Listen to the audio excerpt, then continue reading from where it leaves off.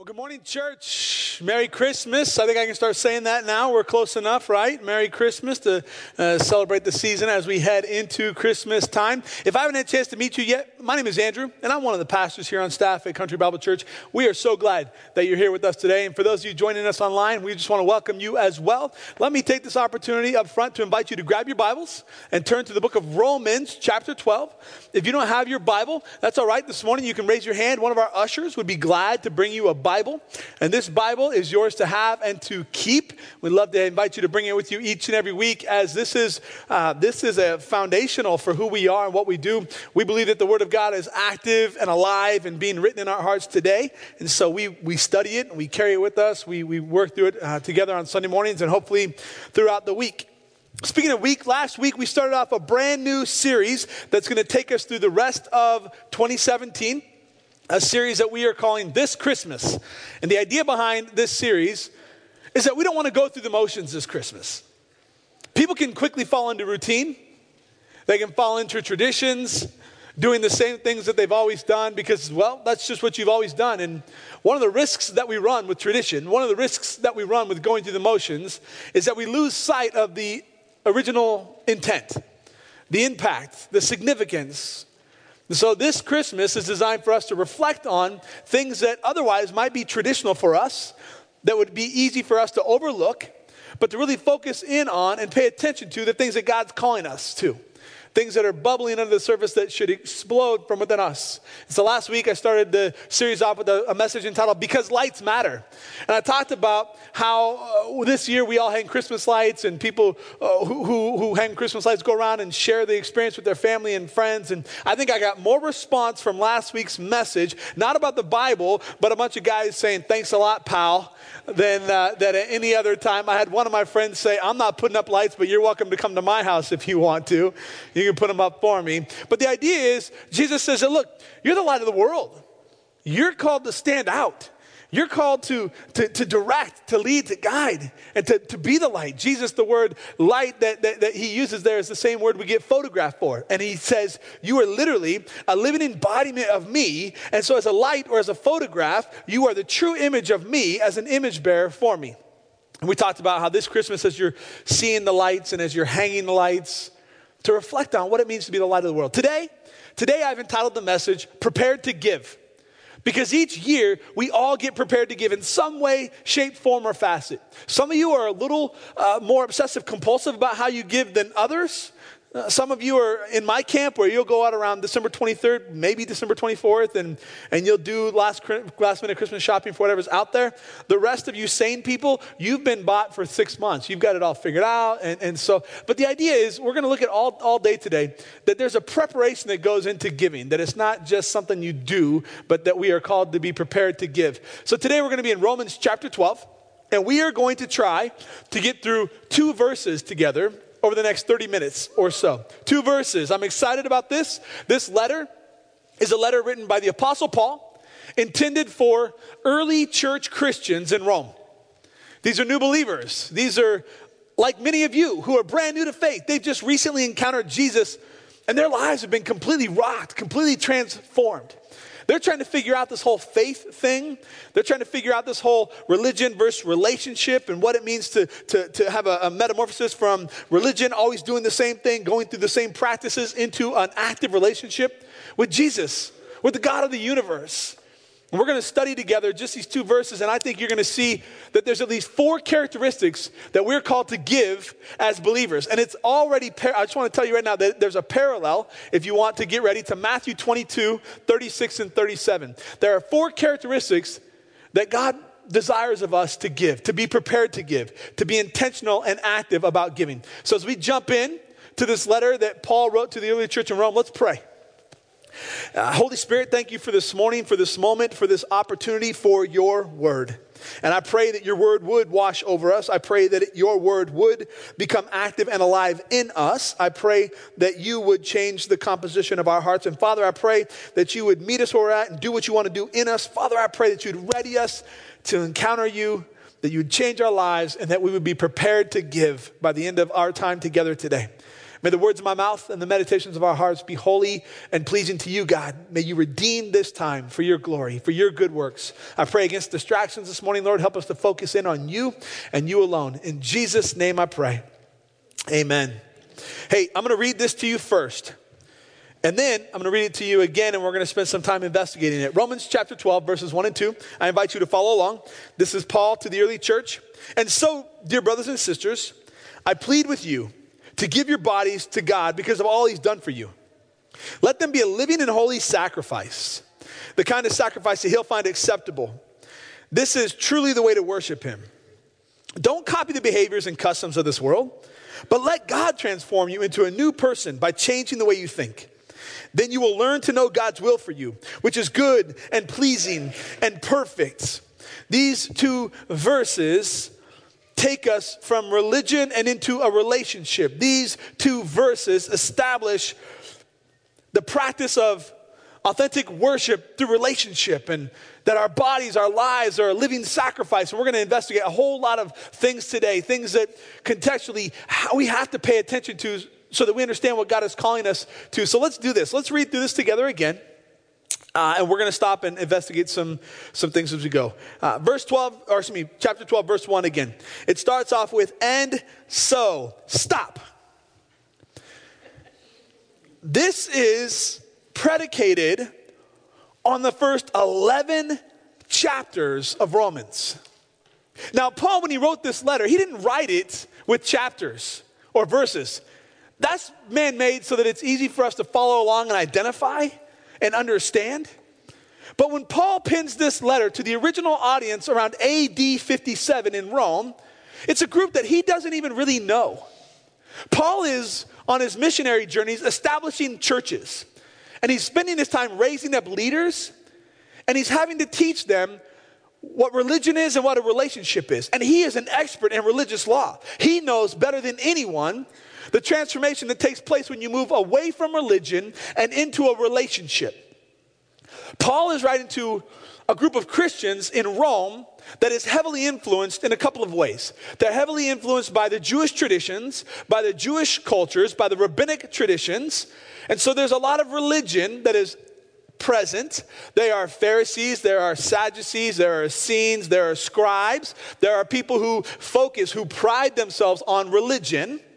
And then there's also another group of people, or several groups of people, that worship little g gods or deities. And they have idol worship, false gods. So Paul is writing to a really big eclectic audience. It's not as though he's sitting down talking to us one-on-one, though we're going to see here in a moment that he does speak to us in that tense. He is identifying in the first 11 chapters what we know as theology. It's the understanding of. And the theology that Paul teaches for the 11 chapters prior to this is he teaches the theology of grace.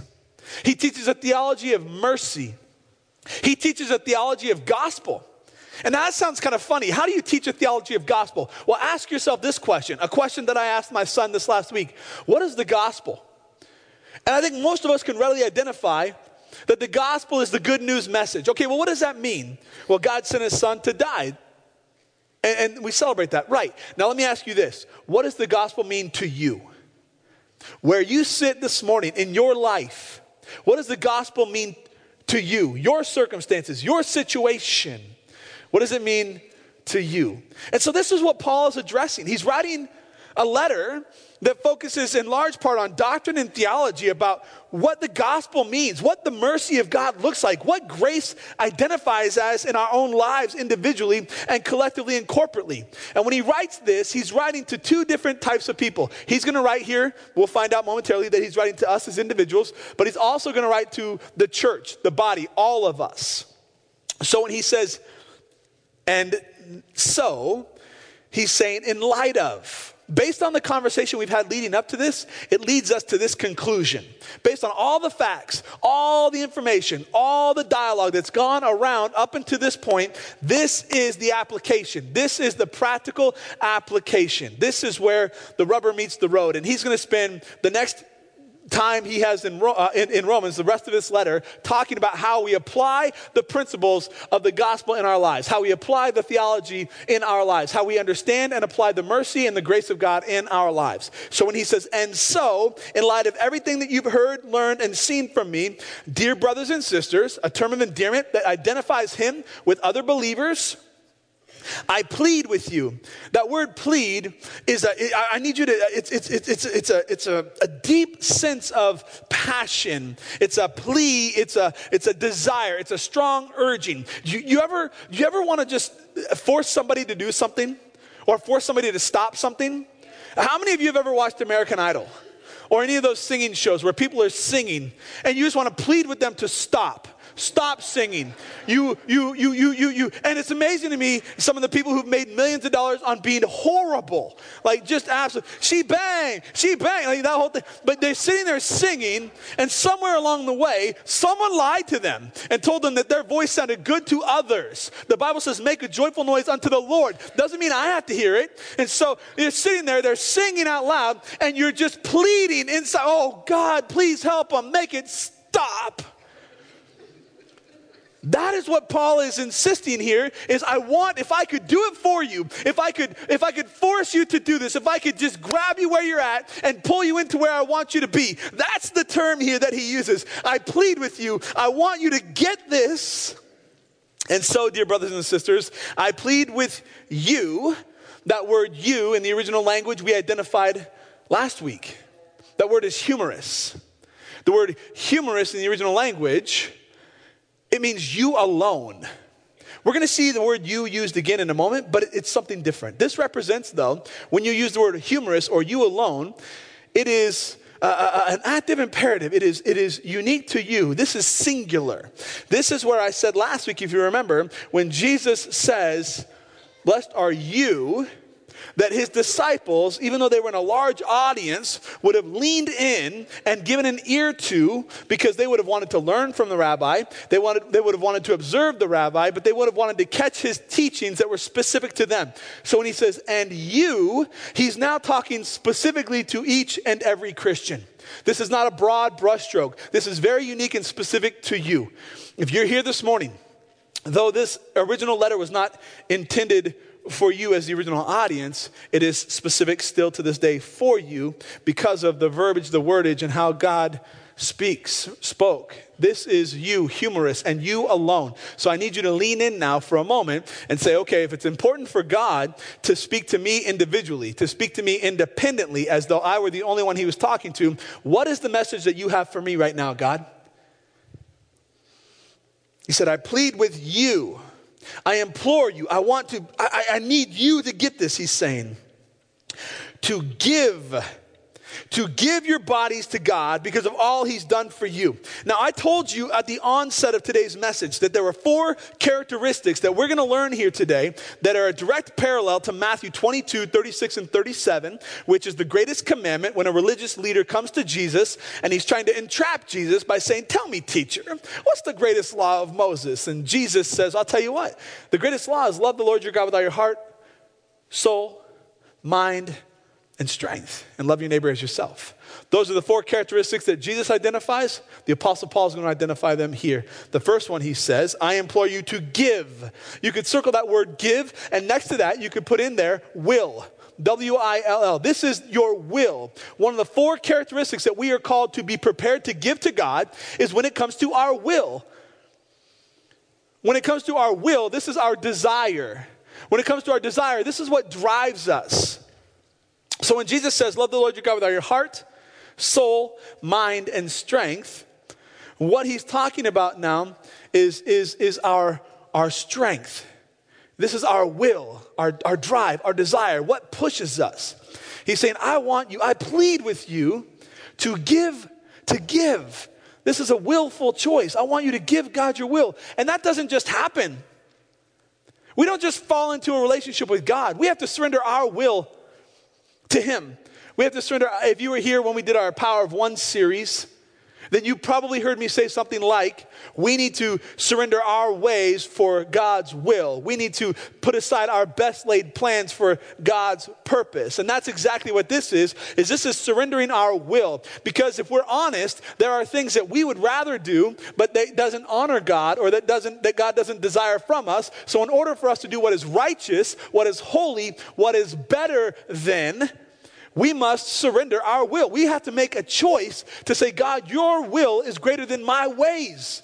Your purpose is better than my best laid plans. And I am choosing this day to give my best ideas to what you desire for my life. We have to be prepared to give. It doesn't just happen. You have to prepare your minds. Be prepared to give your will. Then he says, to give your bodies. Let's go back to Matthew 22, 36 and 37. Love the Lord your God with all your heart. You could, where it says bodies, you could circle the word bodies and you could put heart there.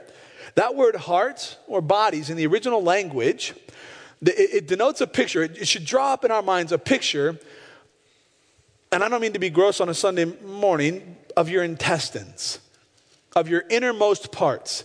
When we think of heart, we think of the muscle that beats, that we get Twitter-pated, that we feel skip when that special someone walks in the room, or that races when we do that dreadful thing called anyway, we think of that. But that is not the word that the original language uses. Heart is how we identify it, but the original language draws up a picture of a more closely associated with our innards, with what is deep, deep, deep inside of you. Those things that cause you to function. In other words, it's all of you, with every fiber of your being at your deepest core. Now, Paul is talking to a culture and a society where there is pagan worship, and they misuse their bodies. They use their bodies to sacrifice themselves. And he's going to use some weird terminology here that we would miss if we don't stop and investigate it. So let me read it in its entirety and then stop and go back. He said, I plead with you to give your bodies to God because of all he's done for you. Let them be a living and holy sacrifice. Well, he says, I want you to give your will, your bodies, the innards, deep inside of you, every fiber of your being, from the top of your head to the bottom of your feet. I want you to give your bodies. Then he calls again. He says, and so, that word because is a parallel word that ties the whole sentence structure together, that says, because of all that God has already done, the first 11 chapters that I've already identified, his grace, his mercy, the gospel, what the gospel means to us, what the gospel means to you, because of all that he's already done, give your bodies as a living and as a holy sacrifice. People listening to this, we listen to it with our Sunday school glasses on, a term I've used recently. But in context, they didn't have Sunday school glasses. They knew well what sacrifices were. You see, for the religious, they were well aware of the priestly sacrifice. This would be where they would go and they would have to prepare a blood offering or a blood sacrifice. They would have to prepare to give of an animal, the least blemished animal, the top of the crop, if you will. And they would have to then take that animal through a series of other religious exercises to the high priest, or for the priestly exercise or the priestly sacrifice, where the high priest then had a letter of the law that they had to follow about how they would have to drain out the blood of the animal. And it was not a living sacrifice, it was a dead sacrifice. But where they would sprinkle the blood, what they would do with the remaining blood, sometimes boiling the blood, how they would parse the meat, how they would cut it up, what meat would go where, how they would divide it, and how it would be burnt, and how they would be given. There was a practice of a blood sacrifice, which was an atonement sacrifice, which was the justification of our sins. It is how God made a way possible through the intercessory of a high priest for us to reconcile ourselves unto God because of our brokenness, our sin that separates us from God. A meager attempt at that. But it was what was there. And so when Paul talks to the church about a living sacrifice, they may not have been talking about the priestly sacrifice. They may have been talking about pagan gods. There are religions to this day that sacrifice human lives. There were religions here that were throwing babies into burning fires, that were killing babies in the name of their little g gods, their deities, in pagan worship, as an act of worship, trying to suffice their God. They were willing to sacrifice everything for false gods. There were women who were sacrificing their bodies. You think about in Ephesians, you go to the temple of Artemis, you look at the temple of Diana and what was going on there. There were women that were sacrificing their virginity in the name of a goddess to appease her.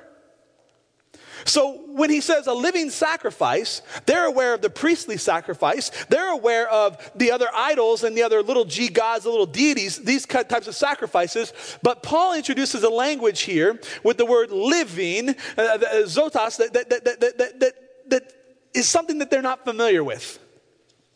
What does it mean to be a living sacrifice? How do you prepare to be a living sacrifice? They know how to prepare the altar. They know how to prepare the blood sacrifice, the dead sacrifice. They know what others do to prepare their own sacrifices, but this is new to them. They had never been prepared to be a living sacrifice. Let's not lose that on ourselves as we read this. He says to them, I plead with you all to give your bodies to God because of all he's done for you. Let them be a living and a holy sacrifice. If you want to circle that word holy, that's an important word. That's the third of four characteristics that we're called to be prepared to give to God. So far he said, I want you to give of your will. I want you to give of your bodies. And now he's saying, I want you to give of your spirit. Love the Lord your God with all your heart, with all your soul. You see, this is identifying that there's something more to us than these fleshly tents that we occupy right now. There's something greater in us, something more innate in us that we were created for and that indwells us. Now, as Christians, we identify that as the Spirit of the living God that dwells in us, that leads us, the Holy Spirit, our counselor, the Holy Spirit, our comforter, the Holy Spirit, our guider, the Holy Spirit, our intercessor. But in those who don't know Jesus Christ as Lord and Savior, they allow spirits, plural, to infiltrate their lives and to lead them. There is such a thing as a spirit of drunkenness. The Bible calls us not to give into a spirit of drunkenness. There's demonic oppression, there's demonic depression, there's demonic possession. And so each one of us, the fact that we have a soul, we allow spirits to infect us and affect us. And here, this is another example of where we must be prepared to give of ourselves. The third characteristic is that we give of our soul, that we give of our spirit. He says, I want you to prepare yourselves to be a living sacrifice. And then he says something really unique here. The kind he will find acceptable. Why would Paul talk about an acceptable offering? Can we all agree that throwing babies into a burning fire is unacceptable? And I'm not trying to be smart with you. I'm being serious. Like, that is what they were practicing. There is still that practice going on in third world countries today, in private villages in Ecuador and all over the world, where this kind of idol worship goes on. Can we all agree that it's not acceptable to have virgins go to a temple and give up their virginity in the name of a goddess? Can we all agree that blood sacrifices is a little weird? Like, it's strange to us, and it's not acceptable to God. So when Paul says the kind of sacrifice that is holy, which means to be set apart, to be unique, to be reserved for, to held up on a higher standard, as a living sacrifice, to be set apart, the kind that is acceptable to God. Well, we can identify then that was unacceptable worship. So what is acceptable worship? This is an issue of attitude and actions.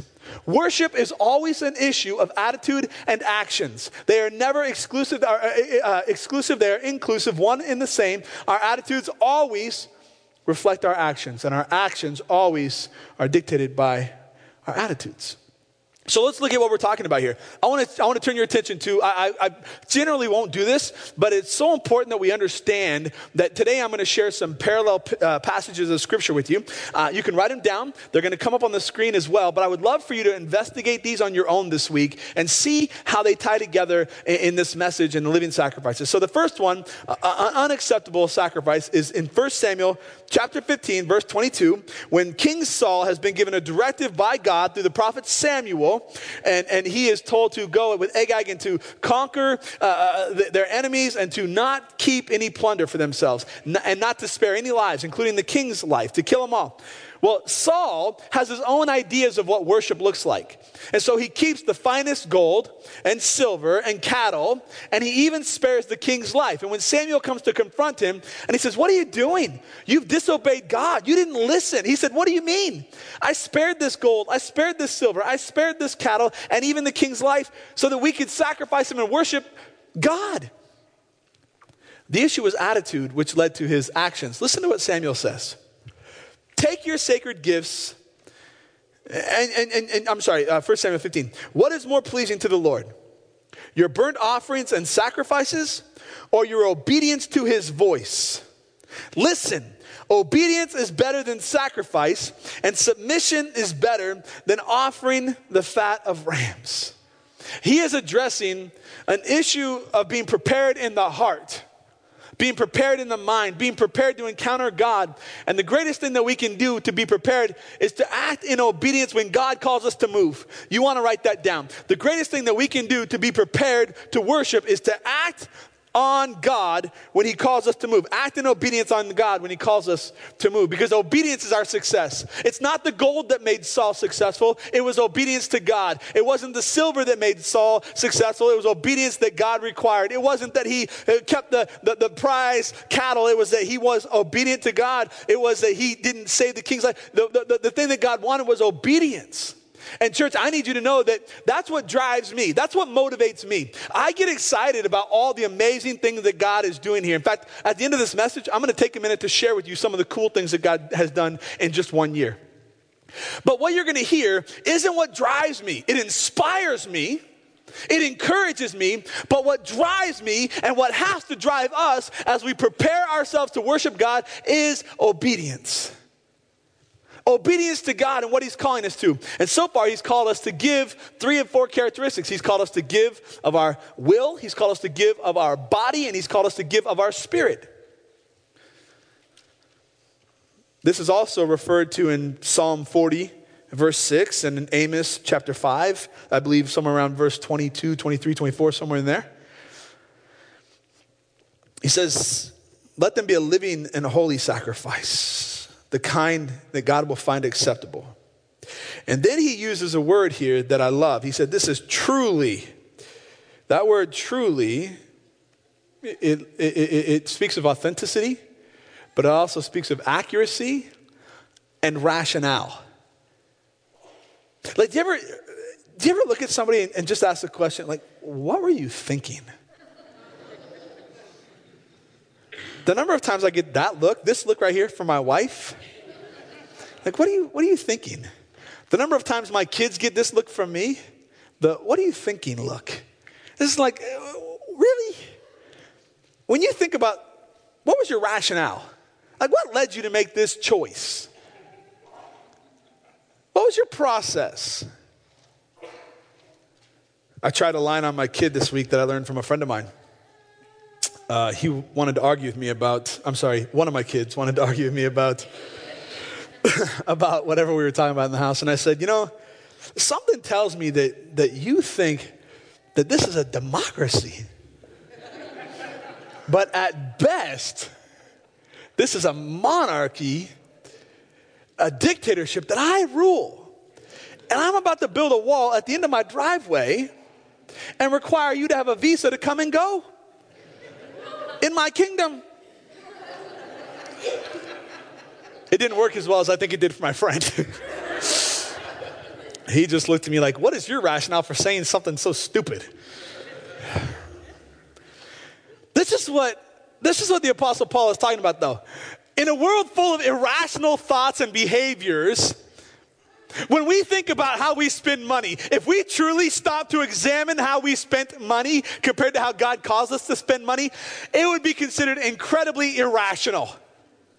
When we think about how we spend our time on what matters most, when we have the kingdom of God at hand, and we look at what we waste our time with here on earth, it would be considered completely irrational.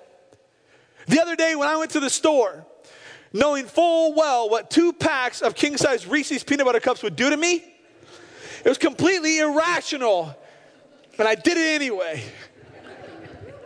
And I felt horrible the next morning. He's talking about rational versus irrational. People worship the most irrational things in the most irrational ways. And why do we worship? Because we have an innate desire. God created us to be worshipers, all of us to be worshipers. We've got this innate desire. Some of us worship the God of football. Some of us worship the God of Scott Frost, the deity of Scott Frost. Some of us worship our finances. Some of us worship our 401k. We worship the thought of retirement and everything we do. When I say worship, I mean worthyship. And worthyship means that you give yourself spiritually, physically, mentally, and give your will over to these things. We've given ourselves over to the idea of retirement, or we've given ourselves over to the idea of relationships. We seriously worship some of the most irrational things in this world. And so Paul says, look, you're in good company. Truly, this is rational. This is the only real way to worship God. You're not going to worship him through your blood sacrifices. You're not going to worship him through your living sacrifice, the babies. You're not going to worship him through giving your body away like this, or through going from one empty well to the next. The way that you truly worship God is to offer yourself as a holy sacrifice. And then he says, to further make this point about rational, he says, don't copy the behavior and customs of this world. So if this is the only way to rationally worship, is to fully surrender everything we have to God, then everything else must be irrational. But for those of us who are slow on the uptake, Paul says, let me take the guesswork out for you. If this is the only rational way to worship God is with everything in you, mind, soul, body, strength, then that means that you can't conform to the ways of this world any longer. You can't have one foot in the world and one foot in the kingdom of God. Revelation 3:20 says either you're hot or you're cold, but if you're lukewarm, I will spit you out of my mouth. So many of us misappropriate that scripture and we think it's all about being lukewarm. It's not. What it's about is on a hot day, we need a cold beverage to quench our thirst. And on a cold day, we need a hot beverage to warm us up. And anything in between, the word picture that is used there is of an aqueduct that was bringing water in over a 15-mile stretch. And by the time it was dropped off, it was stagnant water and it was lukewarm water and it was good for nothing. It was full of parasites and bacteria. And anybody who was to drink that water would become violently ill and would have no choice but to vomit that water out of their bodies. Their body wouldn't receive it. That's what Jesus is saying. It's not about being a hot Christian or a cold Christian. It is about doing the things that God has called you to do and being useful when he's called you to be useful and not being lukewarm, not wasting what God has given you.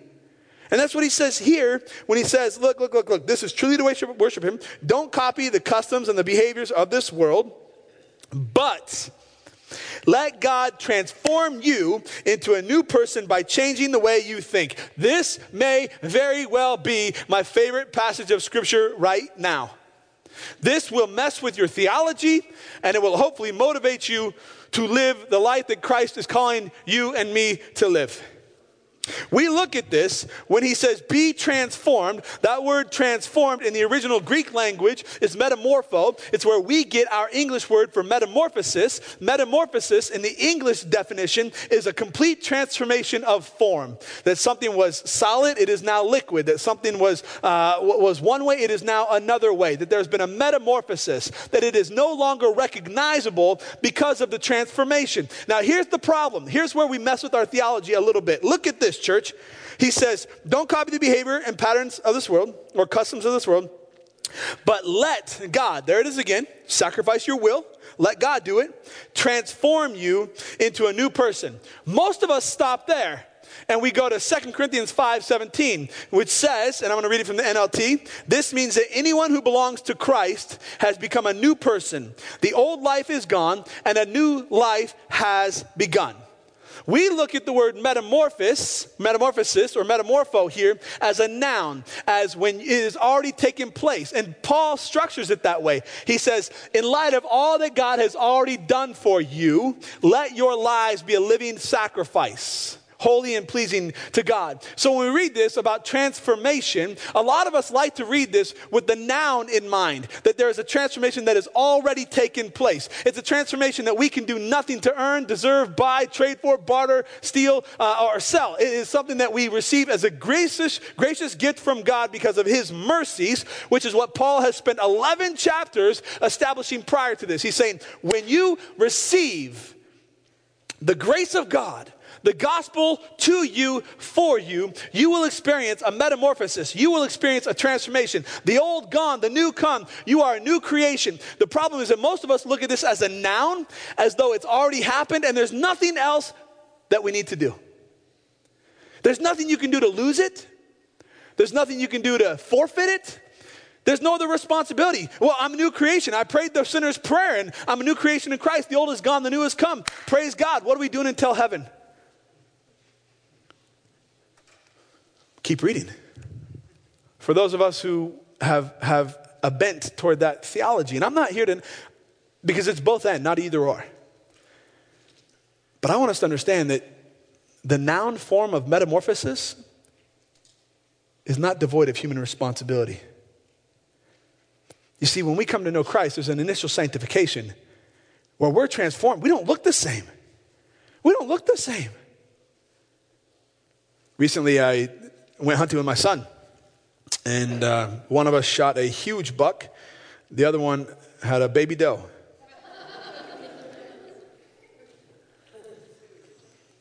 And I showed my girls, and all but one of my girls thought it was awesome.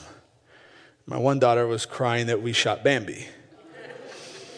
And they refused to eat deer meat. Well, they're not even going to know. But as we took the deer in, it went in one form. And then the next day I went back with my kids, and hanging in the meat locker was just the remnants of the deer that we shot. It didn't look like the big old buck that one of us shot. It looked like hanging meat. You would not have recognized this 9-point atypical buck based on how it was hanging. There was a transformation. It looked totally unique and different. But listen to what God says. But let God transform you into a new person, that's the noun, by changing. That's the verb. By changing the way you think. That's also the fourth characteristic. The way you think. That you need to be prepared to give God worship in how you think. Love the Lord your God with all your heart, soul, mind, and strength. Direct parallel, Matthew chapter 22. The verb form of metamorphosis, I want to read to you from Ephesians chapter 4, verse 22 through 24. Listen to this. The Apostle Paul writes to the church in Ephesus, the same church, by the way, that is having virgins sacrifice themselves in the temple Artemis. Throw off your old sinful nature. Throw is an adjective. And your former way of life, which is current, corrupted by lust and deception. Instead, let, that's an issue of will now, the Spirit renew, and this is a continual renewing, your thoughts and your attitudes. Put on the new nature created to be like God, truly righteous and holy. Look at the number of verbs and adjectives that are used here to describe an active lifestyle. The metamorphosis that we are comfortable in is that noun that says, well, God already did this for me. I accepted it, so I'm good to go. But the problem with that is that it is just short-sighted. The full picture is a progressive sanctification that says, I am not God and I am not perfect, and until he comes, I will not be made perfect. And so I have to fully surrender my life to God, heart, soul, mind, and strength, and continue in him. Continue to allow him to renew my mind, to take captive my thoughts and surrender them to him, to make them obedient to his word. I need to continue to give over my will to God. I need to continue to make a choice to give God my finances, to give God my relationships, to give God my spirituality, to give God what I do with my body, to give God what I do with my time. I need to make a choice in how I worship, active and living, holy and pleasing to God, to continue to choose to do it. Anything else is monotonous and going through the motions. Holy and pleasing offerings to God are a continuation of a relationship. And I love that Paul doesn't just leave it there. He's going to teach us how. The verb form of this is that we continue to grow, that we continue to be transformed. more and more into the likeness. In fact, I love the Apostle Paul. He says, follow me as I follow Christ. Paul did not have it all figured out. He didn't say, follow me as I followed Christ. Follow me as when I became a Christian, I got it all. As I continue to grow and learn. And then he says this we're going to wrap up here. Changing the way that you think. Then you will learn to know God's will for you, which is good, pleasing, and perfect. Would you circle the word learn? Or somehow point that out. Learn is so important. Because in order for us to be prepared to give, we've got to learn. 2 years after I got married, I went out of my way to buy my wife what I thought was the greatest present ever. I paid attention. I listened to what she was talking about. And so Christmas came, and on Christmas morning, I had a ton of presents under the tree, all with her name on it. And one present after the next, she proceeded to unwrap weights. I haven't told you my story yet. Got some women up in here saying, "No, you stupid." Weights, some handheld weights. Got her a whole collection of the bands, the red, blue, purple, all of them. I got her a sit-up ball, a Bosu ball. Nice one. Got her a jump rope. I got her some ankle weights. I got her some videos, like Taebo type videos. I got her everything I could think of that I could afford for working out. And why? Because you know what she said to me, guys? I think I'd like to start working out.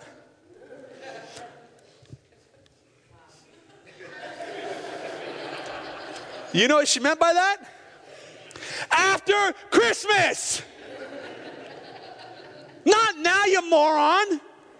She opened up these presents and I was so riddled with excitement, and she started to get more and more frustrated and even cried. And you know what she said to me, guys? "Oh, you think I'm fat."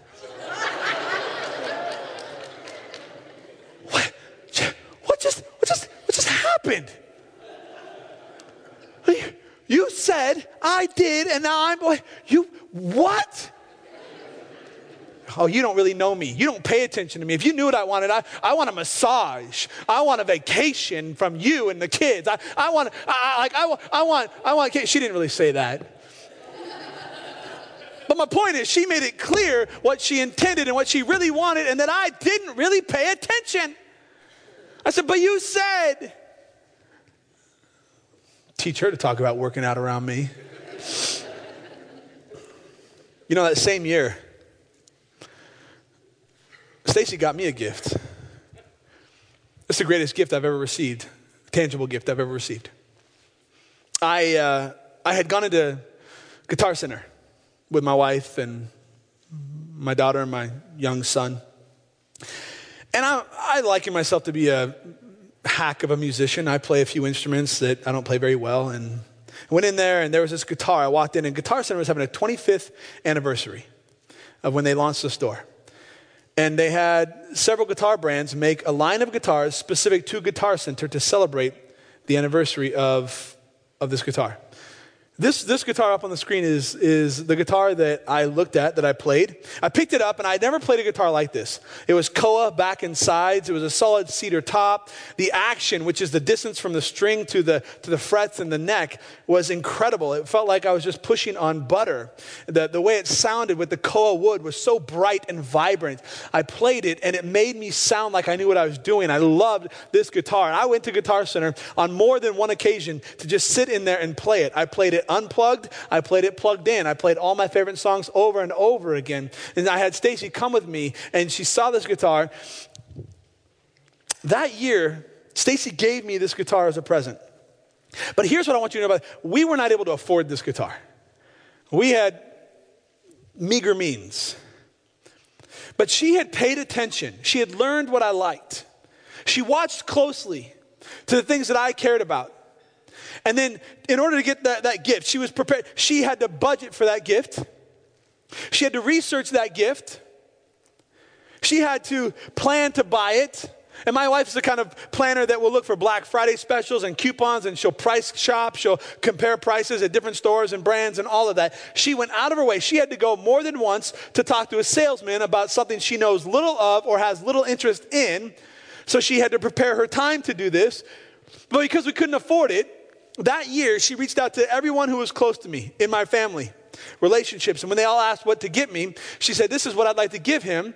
Would you all be willing to contribute to it? And so everybody pitched in a little bit of money to help buy this gift. And the coolest thing was the process in which she got it. She didn't just get the guitar. She got a case. She got the accessories. She wrote a note, like almost like a scavenger hunt type to get me ready for it. It was awesome. She went out of her way. The guitar is cool. I love the guitar.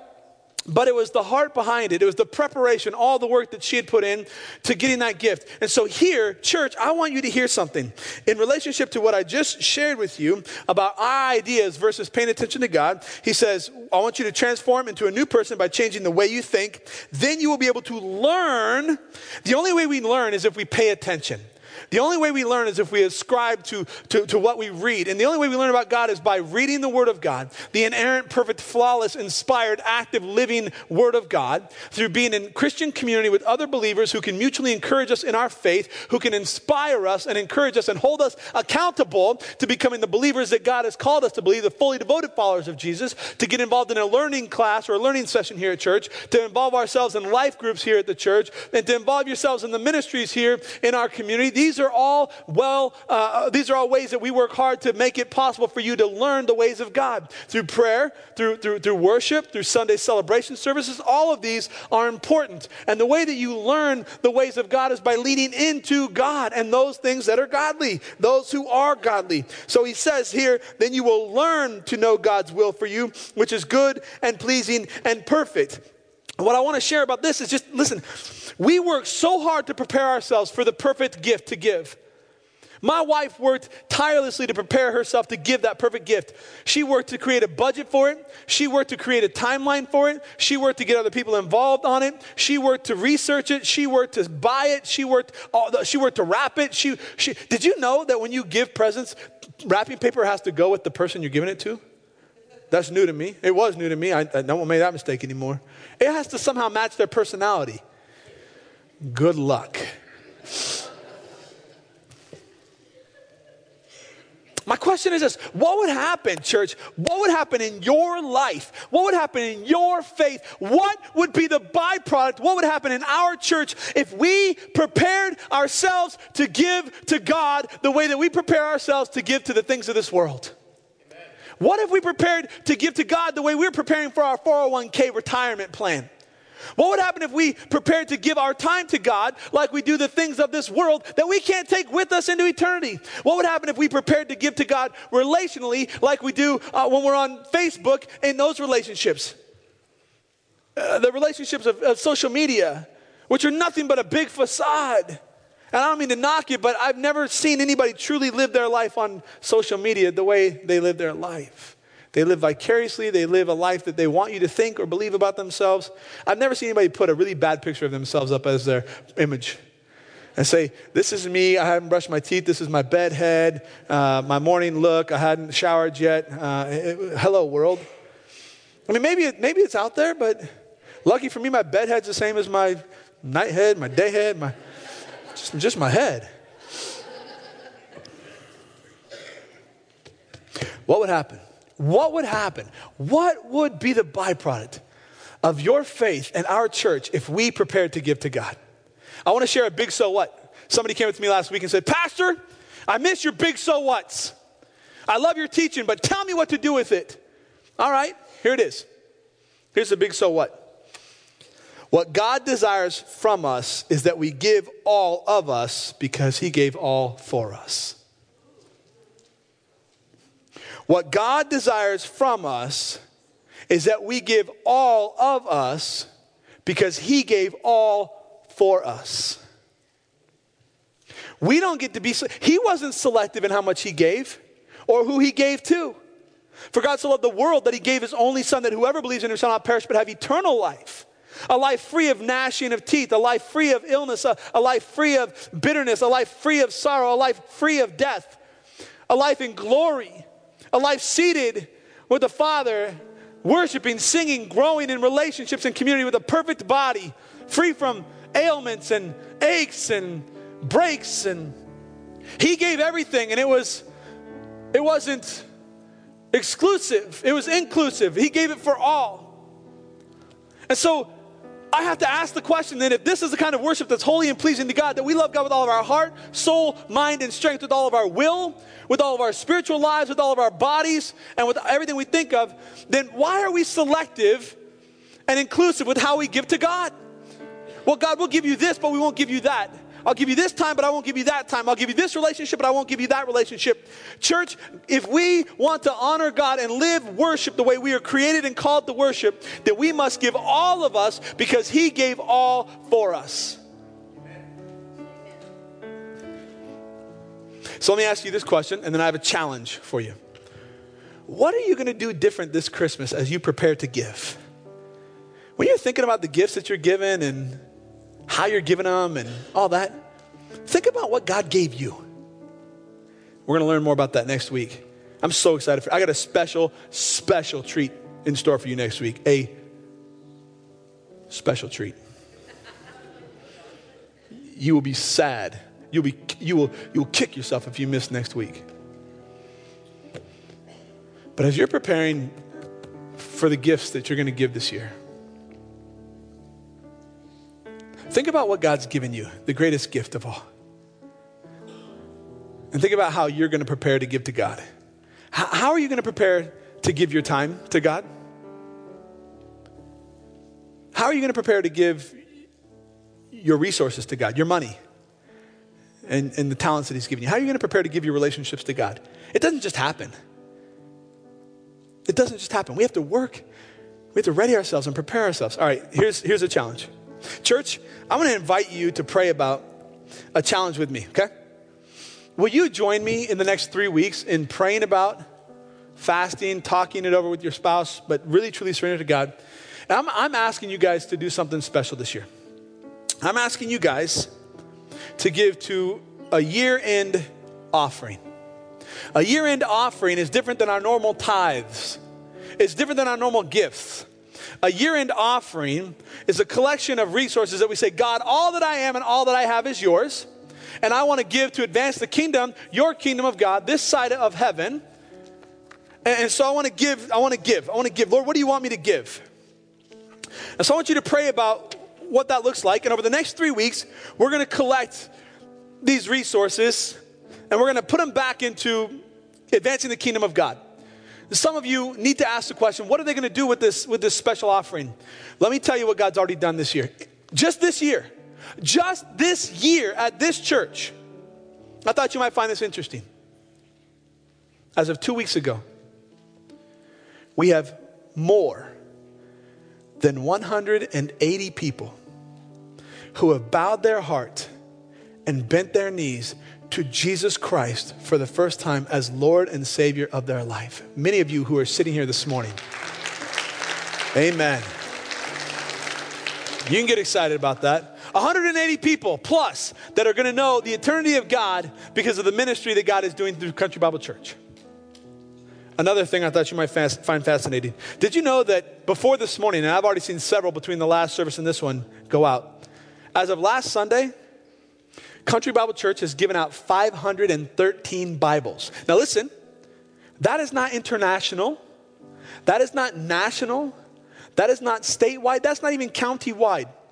We have given out 513 Bibles to people who have come through the doors of our church who say they want the Word of God in their hands. 513 Bibles. That's incredible. That's worth celebrating. That's not just some extra point. That's not a PAT. That's a touchdown. That's fantasy points right there. That is like, seriously, we are getting the Word of God in people's hands, and they're bringing it. They're bringing it. They're learning. They're studying. As of 2 weeks ago, in short order, we had 43 people baptized. 43. 2 weeks ago, we had 22 in one day. And I've been told there's already people ready to go now. Like, just pull out the horse trough. Let's do it again. 43 baptisms. Did you guys know that this year alone, we gave over $60,000 to missions?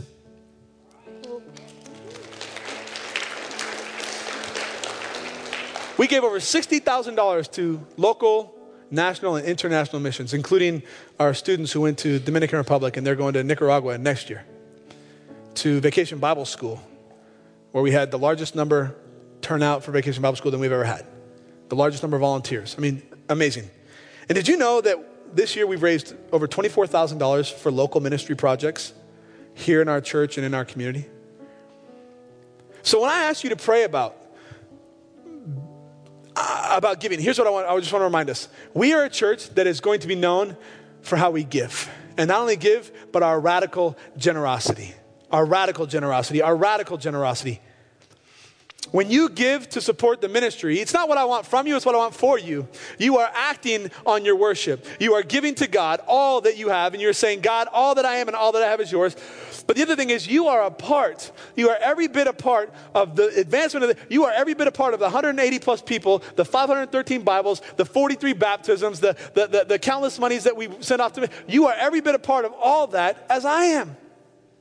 That is where, when Paul says, you, humorous, you alone, but then just after that, I forgot to touch on this, he uses the word you, which is soma, the body, the collection. I'm asking you to prayerfully consider how you're going to radically be generous this Christmas as you prepare to give. How are you going to prepare to give your life to God in every way? And how are you going to prepare to give above your normal tithe and your normal gifts, but to give an offering? Over the next 3 weeks, you'll hear more about it next week. And then I believe, guys, 1 year. Do you know that the average church in America is about 120 people? That's 90% of the churches in America are about 120 people total. We had 180 salvations alone. Right? That's huge. God has chosen to bless our church. We've got to be good stewards and be responsible and be intentional. All right. I hope you're excited. Thank you. Thank you. Even if it was obligatory, thank you. Thank you, Jesus.